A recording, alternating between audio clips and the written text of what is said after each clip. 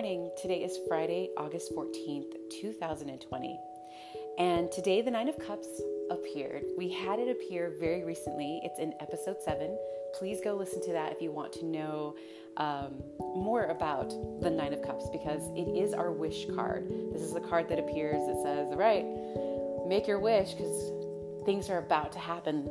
Things are about to happen. So I say a lot more in that episode. Today, especially when there's a repeating card, I try to see what is the deeper meaning. Why is it showing up again? Sometimes it's showing up because it's just letting me know that the energy is still there.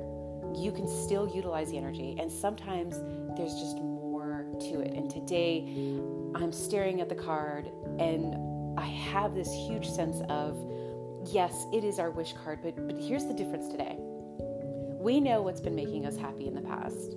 And with what's been happening in our world, certain things have been taken away from us.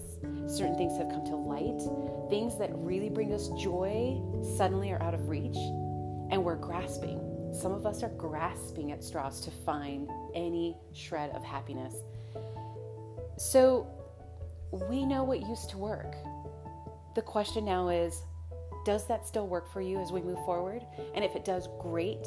But if it doesn't, what is it that needs to occur so that you can feel the joy within yourself again, so that you can feel joy within your heart? It's this period of time of, it's not just this wish of, I want $1 million. It's the wish of, I want to feel like this. So I invite you to take a second. If you want, reflect on what the last 6 months have been for you, but then really breathe in what you want to feel like, not what you want it to look like, what you want to feel like. And with that feeling, then you take a step forward. Then you take active participation in that feeling. That is what becomes your wish. Your wish is not an object in this moment. Your wish right now is a feeling. We as the collective need this feeling. It is vital that you feel this feeling right now. So I leave you with that, with the offering of how would you like to feel? And what does it look like to take the first step forward to that? That's our wish today.